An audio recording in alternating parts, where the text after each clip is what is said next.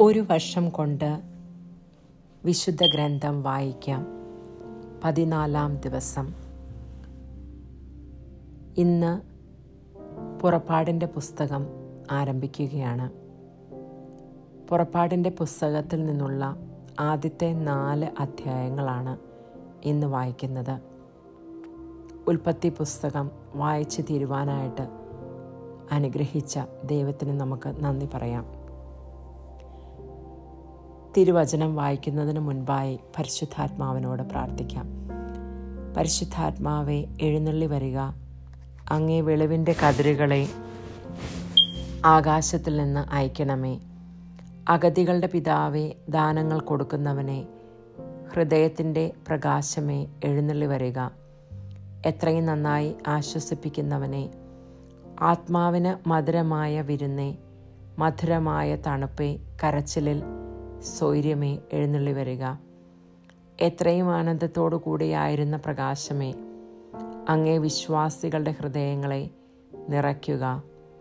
അങ്ങേ വെളിവ് കൂടാതെ മനുഷ്യരിൽ പാപമല്ലാതെ യാതൊന്നുമില്ല. അറപ്പുള്ളത് കഴുകുക, വാടിപ്പോയത് നനയ്ക്കുക, മുറിവേറ്റിരിക്കുന്നത് വെച്ച് കെട്ടുക, രോഗികളെ സുഖപ്പെടുത്തുക, കടുപ്പമുള്ളത് മയപ്പെടുത്തുക, തണുത്തത് ചൂടുപിടിപ്പിക്കുക, നേർവഴിയല്ലാതെ പോയത് തിരിക്കുക. അങ്ങിൽ ശരണപ്പെട്ടിരിക്കുന്ന വിശ്വാസികൾക്ക് അങ്ങേ 7 വിശുദ്ധദാനങ്ങൾ നൽകുക. പുണ്യയോഗ്യതയും ഭാഗ്യമരണവും നിത്യാനന്ദവും ഞങ്ങൾക്ക് തരിക. ആമേൻ.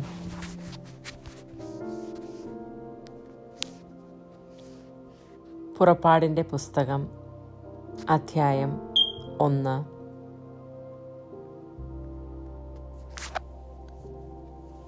യാക്കോബിനോടുകൂടെ കുടുംബസമേതം ഈജിപ്തിൽ വന്നു ചേർന്ന ഇസ്രായേൽ മക്കൾ ഇവരാണ്: Reuben, Simeon, Levi, Judah, Issachar, Zebulun, Benjamin, Dan, Naphtali, Gad, Asher. യാക്കോബിൻ്റെ സന്താനങ്ങൾ ആകെ 70 പേരായിരുന്നു. ജോസഫ് നേരത്തെ തന്നെ ഈജിപ്തിലെത്തിയിരുന്നു. ജോസഫും സഹോദരന്മാരും ആ തലമുറ മുഴുവനും മരിച്ചു. എന്നാൽ ഇസ്രായേലിൻ്റെ സന്താന പരമ്പര വർദ്ധിച്ച് വളരെയധികം ശക്തി പ്രാപിക്കുകയും രാജ്യം മുഴുവൻ വ്യാപിക്കുകയും ചെയ്തു. അങ്ങനെയിരിക്കെ ഒരു പുതിയ രാജാവ് ഈജിപ്തിൽ ഭരണാധികാരിയായി. അവന് ജോസഫിനെ പറ്റി അറിവില്ലായിരുന്നു. അവൻ തൻ്റെ ജനത്തോട് പറഞ്ഞു: നോക്കുവിൻ, ഇസ്രായേൽ ജനത്തിൻ്റെ എണ്ണവും ശക്തിയും നമ്മുടേതിനേക്കാൾ അധികമായി വരുന്നു. ഒരു യുദ്ധമുണ്ടായാൽ ഇവർ ശത്രുപക്ഷം ചേർന്ന് നമുക്കെതിരായി പൊരുതുകയും അങ്ങനെ രാജ്യം വിട്ടുപോവുകയും ചെയ്തേക്കാം. അതിനാൽ അവർ സംഖ്യയിൽ വർദ്ധിക്കാതിരിക്കുവാൻ നമുക്കവരോട് തന്ത്രപൂർവം പെരുമാറാം. അനന്തരം അവരെ കഠിനാധ്വാനം കൊണ്ട് ഞെരുക്കുവാൻ ക്രൂരന്മാരായ മേൽനോട്ടക്കാരെ നിയമിച്ചു. അങ്ങനെ ഇസ്രായേൽക്കാർ ഫറവോയ്ക്കു വേണ്ടി പിത്തോം, റംസേസ് എന്നീ സംഭരണ നഗരങ്ങൾ നിർമ്മിച്ചു. എന്നാൽ പീഡിപ്പിക്കും തോറും അവർ വർദ്ധിക്കുകയും വ്യാപിക്കുകയും ചെയ്തുകൊണ്ടിരുന്നു. ഈജിപ്തുകാർ ഇസ്രായേൽ മക്കളെ ഭയപ്പെട്ടു തുടങ്ങി. അവരെ കൊണ്ട് നിർദ്ദയം അടിമവേല ചെയ്യിച്ചു. കുമ്മായവും ഇഷ്ടികയും കൊണ്ടുള്ള പണികളും വയലിലെ വേലകളും കഠിനാധ്വാനവും കൊണ്ട് അവരുടെ ജീവിതം ക്ലേശപൂർണമാക്കി. മർദ്ദനത്തിൻ കീഴിൽ അടിമവേല ചെയ്യാൻ ഇസ്രായേലിയർ നിർബന്ധിതരായി. ഈജിപ്ത് രാജാവ് ഷിഫ്ര, പൂവ എന്നു പേരായ 2 ഹെബ്രായ സൂതികർമ്മിണികളോട് പറഞ്ഞു: നിങ്ങൾ ഹെബ്രായ സ്ത്രീകൾക്ക്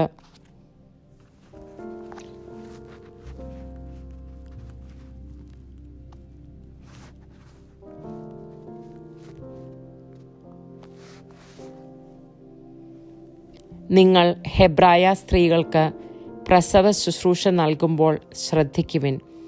പിറക്കുന്നത് ആൺകുട്ടിയെങ്കിൽ അവനെ വധിക്കണം, പെൺകുട്ടിയെങ്കിൽ ജീവിച്ചു കൊള്ളട്ടെ. എന്നാൽ ആ സൂതികർമ്മിണികൾ ദൈവഭയമുള്ളവരായിരുന്നതിനാൽ രാജാവ് പറഞ്ഞതുപോലെ ചെയ്തില്ല.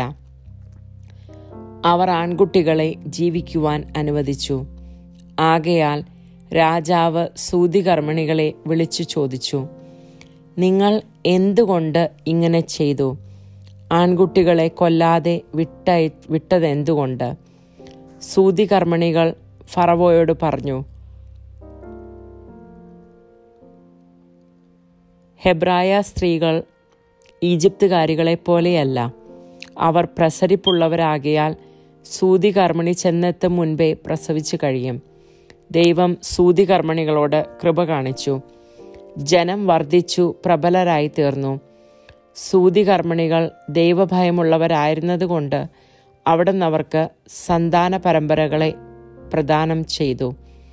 അപ്പോൾ ഫറവോ പ്രജകളോട് കൽപ്പിച്ചു, ഹെബ്രായർക്ക് ജനിക്കുന്ന ആൺകുട്ടികളെയെല്ലാം നൈൽ നദിയിൽ എറിഞ്ഞുകളയുവിൻ, പെൺകുട്ടികൾ ജീവിച്ചു കൊള്ളട്ടെ. പുറപ്പാടിൻ്റെ പുസ്തകം അധ്യായം 2. അക്കാലത്ത് ലേവി ഗോത്രത്തിൽപ്പെട്ട ഒരാൾ തൻ്റെ തന്നെ ഗോത്രത്തിൽപ്പെട്ട ഒരു സ്ത്രീയെ വിവാഹം ചെയ്തു. അവൾ ഗർഭം ധരിച്ചൊരു പുത്രനെ പ്രസവിച്ചു. ശിശു കോമളനായിരുന്നതിനാൽ അവൾ അവനെ 3 മാസം രഹസ്യമായി വളർത്തി. അവനെ തുടർന്നും രഹസ്യത്തിൽ വളർത്തുക ദുഷ്കരമായി തീർന്നപ്പോൾ അവൾ ഞാങ്ങണ കൊണ്ട് നെയ്ത് കളിമണ്ണും താറും പൂശിയ ഒരു പേടകത്തിൽ അവനെ കിടത്തി. നദീതീരത്തുള്ള ഞാങ്ങണ ചെടികളുടെ ഇടയിൽ പേടകം കൊണ്ടുചെന്ന് വെച്ചു. അവന് എന്ത് സംഭവിക്കുമെന്ന് ഉറ്റുനോക്കിക്കൊണ്ട് അവൻ്റെ സഹോദരി കുറേ അകലെ കാത്തു നിന്നിരുന്നു. അപ്പോൾ ഫറവോയുടെ പുത്രി വന്ന് കുളിക്കുവാൻ നദിയിലേക്കിറങ്ങി. അവളുടെ തോഴിമാർ നദീതീരത്തിലൂടെ നടക്കുകയായിരുന്നു. രാജകുമാരി ഞാങ്ങണച്ചെടികളുടെ ഇടയിൽ ആ പേടകം കണ്ടു. ഒരു ദാസിയെ അയച്ച് അവൾ അതെടുപ്പിച്ചു. തുറന്നു നോക്കിയപ്പോൾ അവൾ ശിശുവിനെ കണ്ടു. അവൻ കരയുകയായിരുന്നു. അവൾക്ക് അവനോട് അനുകമ്പ തോന്നി. ഇതൊരു ഹെബ്രായ ശിശുവാണെന്ന് അവൾ പറഞ്ഞു. അപ്പോൾ അവൻ്റെ സഹോദരി ഫറവോയുടെ പുത്രിയോട് ചോദിച്ചു, നിനക്ക് വേണ്ടി ഈ കുട്ടിയെ മുലയൂട്ടി വളർത്തുന്നതിന് ഒരു ഹെബ്രായ സ്ത്രീയെ ഞാൻ വിളിച്ചുകൊണ്ടുവരട്ടെയോ? ഫറവോയുടെ പുത്രി അവളോട് പറഞ്ഞു, അങ്ങനെ ആവട്ടെ. അവൾ പോയി ശിശുവിൻ്റെ അമ്മയെ വിളിച്ചുകൊണ്ടുവന്നു. ഫറവോയുടെ പുത്രി അവളോട് പറഞ്ഞു, ഈ ശിശുവിനെ കൊണ്ടുപോയി എനിക്ക് വേണ്ടി മുലയൂട്ടി വളർത്തുക. ഞാൻ നിനക്ക് ശമ്പളം തന്നുകൊള്ളാം. അവൾ ശിശുവിനെ കൊണ്ടുപോയി വളർത്തി. ശിശു വളർന്നപ്പോൾ അവൾ അവനെ ഫറവോയുടെ പുത്രിയുടെ അടുക്കൽ കൊണ്ടുചെന്നു. അവൾ അവനെ പുത്രനായി സ്വീകരിച്ചു. ഞാൻ അവനെ വെള്ളത്തിൽ നിന്നെടുത്തു എന്ന് പറഞ്ഞുകൊണ്ട് അവൾ അവന് മോശ എന്ന് പേരിട്ടു. പ്രായപൂർത്തിയായതിനു ശേഷം മോശ ഒരിക്കൽ തൻ്റെ സഹോദരരെ സന്ദർശിക്കുവാൻ പോയി. അവൻ അവരുടെ കഠിനാധ്വാനം നേരിൽ കണ്ടു. തത്സമയം സ്വജനത്തിൽപ്പെട്ട ഒരു ഹെബ്രായനെ ഒരു ഈജിപ്തുകാരൻ പ്രഹരിക്കുന്നത് കണ്ടു. അവൻ ചുറ്റും നോക്കി. ആരുമില്ലെന്ന് കണ്ടപ്പോൾ ആ ഈജിപ്തുകാരനെ കൊന്ന് മണലിൽ മറവ് ചെയ്തു. അടുത്ത ദിവസം അവൻ ചുറ്റി സഞ്ചരിക്കുമ്പോൾ 2 ഹെബ്രായർ തമ്മിൽ ശണ്ട കൂടുന്നത് കണ്ടു. തെറ്റ് ചെയ്തവനോട് അവൻ ചോദിച്ചു, നീ എന്തിനാണ് കൂട്ടുകാരനെ അടിക്കുന്നത്? അപ്പോൾ അവൻ ചോദിച്ചു, ആരാണ് നിന്നെ ഞങ്ങളുടെ മേലധികാരിയും ന്യായാധിപനുമായി നിയമിച്ചത്? ഈജിപ്തുകാരനെ കൊന്നതുപോലെ എന്നെയും കൊല്ലാനാണോ നീ ഉദ്ദേശിക്കുന്നത്? മോശ ഭയപ്പെട്ടു. ആ സംഭവം പരസ്യമായെന്ന് അവൻ വിചാരിച്ചു. ഫറവോ ഈ കാര്യം കേട്ടപ്പോൾ മോശയെ വധിക്കുവാൻ ഉദ്യമിച്ചു. പക്ഷേ മോശ ഫറവോയുടെ പിടിയിൽപ്പെടാതെ ഒളിച്ചോടി മിദ്യാൻ നാട്ടിലെത്തി.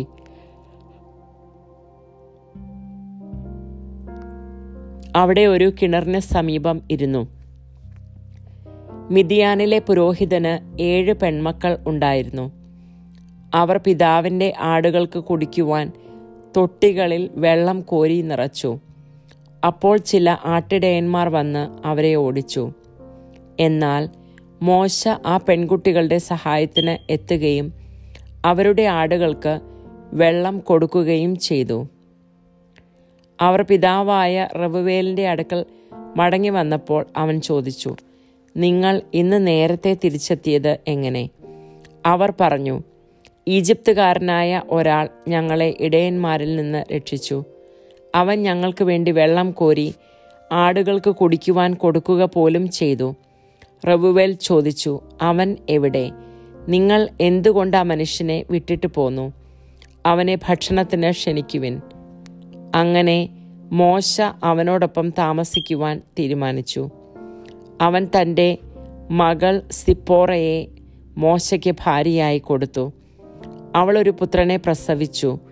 ഞാൻ പ്രവാസിയായി കഴിയുന്നു എന്ന് പറഞ്ഞ് മോശ അവന് ഗർഷോം എന്ന് പേരിട്ടു. കുറെ കാലം കഴിഞ്ഞ് ഈജിപ്തിലെ രാജാവ് മരിച്ചു. അടിമകളായി കഴിഞ്ഞിരുന്ന ഇസ്രായേൽ മക്കൾ നെടുവീർപ്പിട്ട് നിലവിളിച്ചു. അവരുടെ നിലവിളി ദൈവസന്നിധിയിൽ എത്തി. ദൈവം അവരുടെ ദീനരോധനം ശ്രവിക്കുകയും അബ്രാഹത്തോടും ഇസഹാക്കിനോടും യാക്കോബിനോടും ചെയ്ത ഉടമ്പടി ഓർമ്മിപ്പിക്കുകയും ചെയ്തു. അവിടുന്ന് അവരെ കടാക്ഷിച്ചു, അവരുടെ ദയനീയ അവസ്ഥ ഗ്രഹിച്ചു. പുറപ്പാടിൻ്റെ പുസ്തകം അധ്യായം 3. മോശ തൻ്റെ അമ്മായി അപ്പനും മിദ്യാനിലെ പുരോഹിതനുമായ ജത്രോയുടെ ആടുകളെ മേയിച്ചു കഴിയുകയായിരുന്നു.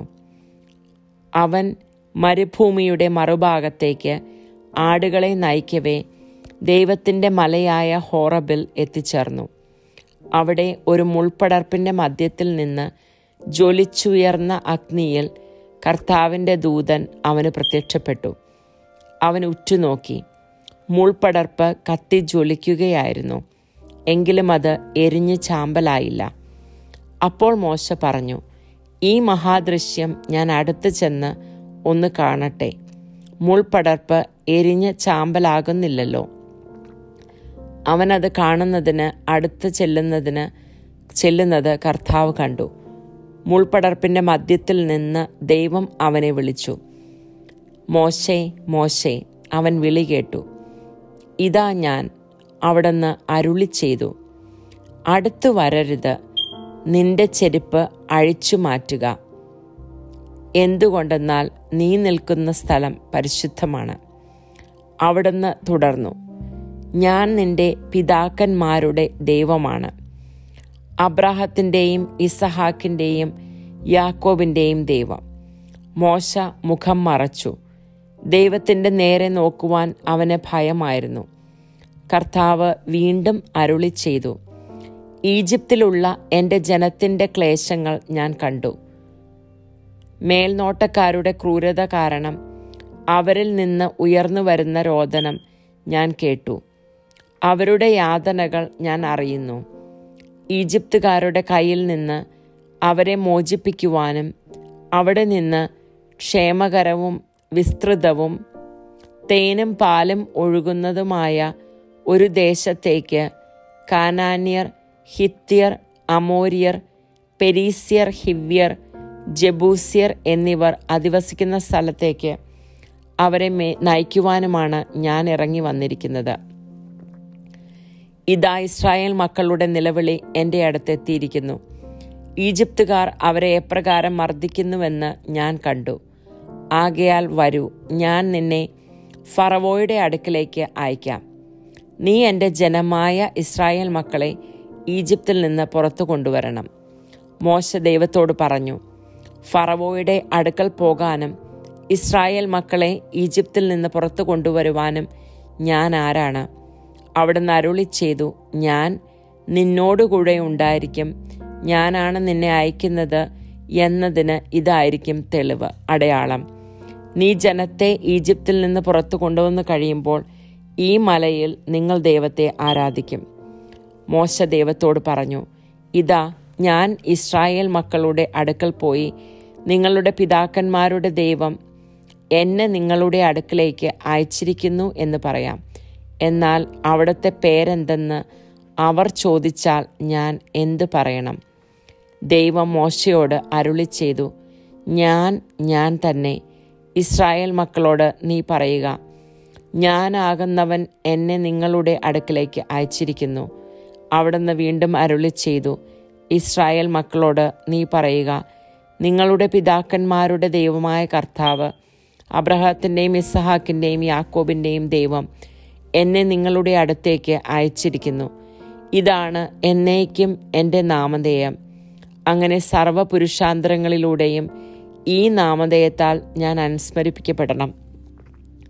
നീ പോയി ഇസ്രായേൽ ശ്രേഷ്ഠന്മാരെ വിളിച്ചുകൂട്ടി പറയുക, നിങ്ങളുടെ പിതാക്കന്മാരുടെ ദൈവമായ കർത്താവ്, അബ്രഹത്തിൻ്റെയും ഇസ്ഹാക്കിൻ്റെയും യാക്കോബിൻ്റെയും ദൈവം പ്രത്യക്ഷപ്പെട്ട് എന്നോട് അരുളിച്ചെയ്തു, ഞാൻ നിങ്ങളെ സന്ദർശിക്കുകയും ഈജിപ്തുകാർ നിങ്ങളോട് പ്രവർത്തിക്കുന്നത് കാണുകയും ചെയ്തിരിക്കുന്നു.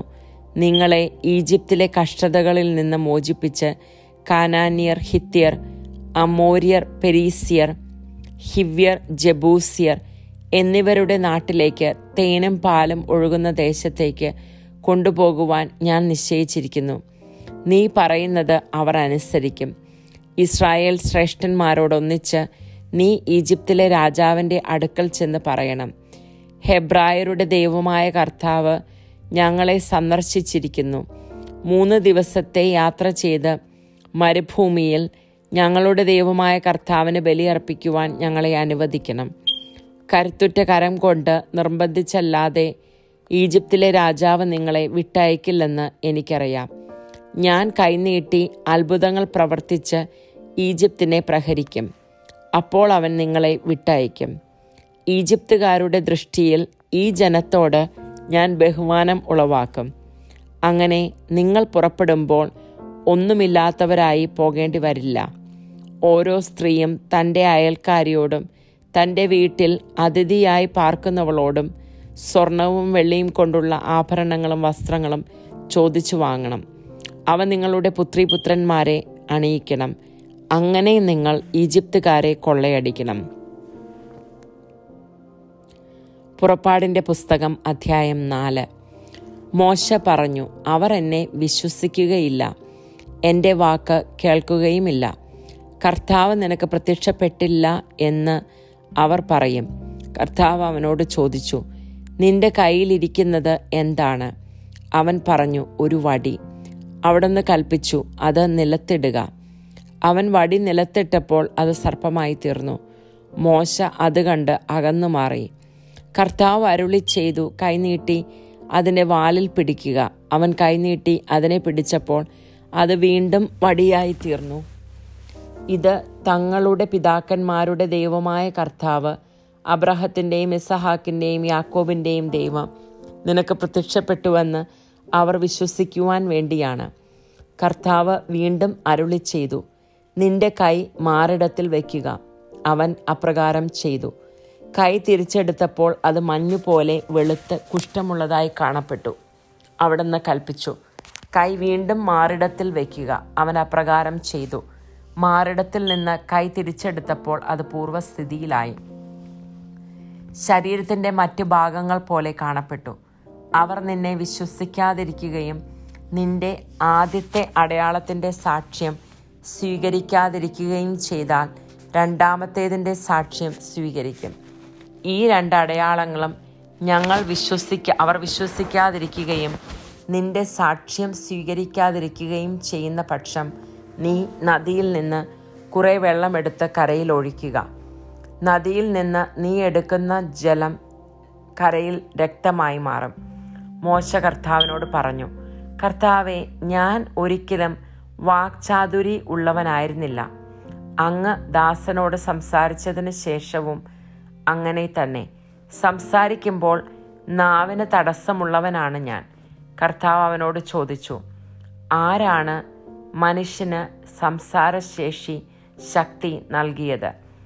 ആരാണ് അവനെ മൂകനോ ബധിരനോ കാഴ്ചയുള്ളവനോ കുരുടനോ ആക്കുന്നത്? കർത്താവായ ഞാനല്ലേ. ആകയാൽ നീ പുറപ്പെടുക, സംസാരിക്കുവാൻ ഞാൻ നിന്നെ സഹായിക്കും. നീ പറയേണ്ടതെന്തെന്ന് ഞാൻ പഠിപ്പിച്ചു തരും. എന്നാൽ അവൻ അപേക്ഷിച്ചു, കർത്താവേ, ദയചെയ്ത് മറ്റാരെയെങ്കിലും അയക്കണമേ. അപ്പോൾ കർത്താവ് മോശയോട് കോപിച്ചു പറഞ്ഞു, നിനക്ക് ലേവ്യനായ അഹറോൻ എന്നൊരു സഹോദരനുണ്ടല്ലോ. അവൻ നന്നായി സംസാരിക്കുമെന്ന് എനിക്കറിയാം. ഇതാ അവൻ നിന്നെ കാണാൻ വരുന്നു. നിന്നെ കാണുമ്പോൾ അവൻ സന്തോഷിക്കും. പറയേണ്ട വാക്കുകൾ നീ അവന് പറഞ്ഞു കൊടുക്കുക. ഞാൻ നിന്റെയും അവൻ്റെയും നാവിനെ ശക്തിപ്പെടുത്തും. നിങ്ങൾ ചെയ്യേണ്ടത് നിങ്ങൾക്ക് ഞാൻ പഠിപ്പിച്ചു തരികയും ചെയ്യും. അവൻ നിനക്ക് പകരം ജനത്തോട് സംസാരിക്കും. അവൻ നിന്റെ വക്താവായിരിക്കും. നീ അവന് ദൈവത്തെ പോലെയും ഈ വടി കയ്യിലെടുത്തുകൊള്ളുക. നീ അതുകൊണ്ട് അത്ഭുതങ്ങൾ പ്രവർത്തിക്കും. മോശ അമ്മായിയപ്പനായ ജത്രോയുടെ അടുക്കൽ തിരികെ ചെന്ന് പറഞ്ഞു, ഈജിപ്തിലുള്ള എൻ്റെ സഹോദരർ ജീവിച്ചിരിപ്പുണ്ടോ എന്നറിയുന്നതിന് അങ്ങോട്ട് മടങ്ങിപ്പോകാൻ എന്നെ അനുവദിക്കണം. ജത്രോ പറഞ്ഞു, നീ സമാധാനത്തോടെ പോവുക. മിദ്യാനിൽ വെച്ച് കർത്താവ് മോശയോട് പറഞ്ഞു, നീ ഈജിപ്തിലേക്ക് മടങ്ങിപ്പോവുക. നിന്നെ കൊല്ലാൻ കാത്തിരുന്നവർ മരിച്ചു കഴിഞ്ഞു. മോശ ഭാര്യയെയും പുത്രന്മാരെയും കഴുതപ്പുറത്ത് കയറ്റി ഈജിപ്തിലേക്ക് തിരിച്ചു. അവൻ ദൈവത്തിൻ്റെ വടിയും കയ്യിലെടുത്തു. കർത്താവ് മോശയോട് പറഞ്ഞു, നീ ഈജിപ്തിലേക്ക് മടങ്ങുകയാണ്. അവിടെ എത്തുമ്പോൾ ഞാൻ നിനക്ക് വശമാക്കി തന്നിരിക്കുന്ന അത്ഭുതങ്ങൾ ഫറവോയുടെ സാന്നിധ്യത്തിൽ പ്രവർത്തിക്കണം. എന്നാൽ ഞാൻ അവനെ കഠിനചിത്തനാക്കും. അവൻ ജനത്തെ വിട്ടയക്കുകയില്ല. നീ ഫറവോയോട് പറയണം, കർത്താവ് പറയുന്നു, ഇസ്രായേൽ എൻ്റെ പുത്രനാണ്, എൻ്റെ ആദിജാതൻ. ഞാൻ നിന്നോട് ആജ്ഞാപിക്കുന്നു, എന്നെ ആരാധിക്കാൻ വേണ്ടി എൻ്റെ പുത്രനെ വിട്ടയക്കുക. നീ അവനെ വിട്ടയക്കുന്നില്ലെങ്കിൽ നിന്റെ പുത്രനെ, നിന്റെ ആദിജാതനെ തന്നെ ഞാൻ വധിക്കും. യാത്രാമധ്യേ അവർ താമസിച്ചിരുന്ന സ്ഥലത്ത് കർത്താവ് പ്രത്യക്ഷനായി മോശയെ വധിക്കുവാൻ ഒരുങ്ങി.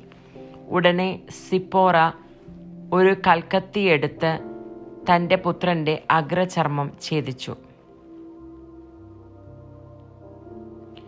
അതുകൊണ്ട് മോശയുടെ പാദങ്ങളിൽ സ്പർശിച്ചുകൊണ്ട് അവൾ പറഞ്ഞു, നീ എനിക്ക് രക്തഭർത്താവാകുന്നു. അപ്പോൾ അവിടുന്ന് അവനെ വിട്ടുപോയി. അവൾ പറഞ്ഞു, പരിച്ഛേദനം നിമിത്തം നീ എനിക്കും രക്തഭർത്താവാകുന്നു.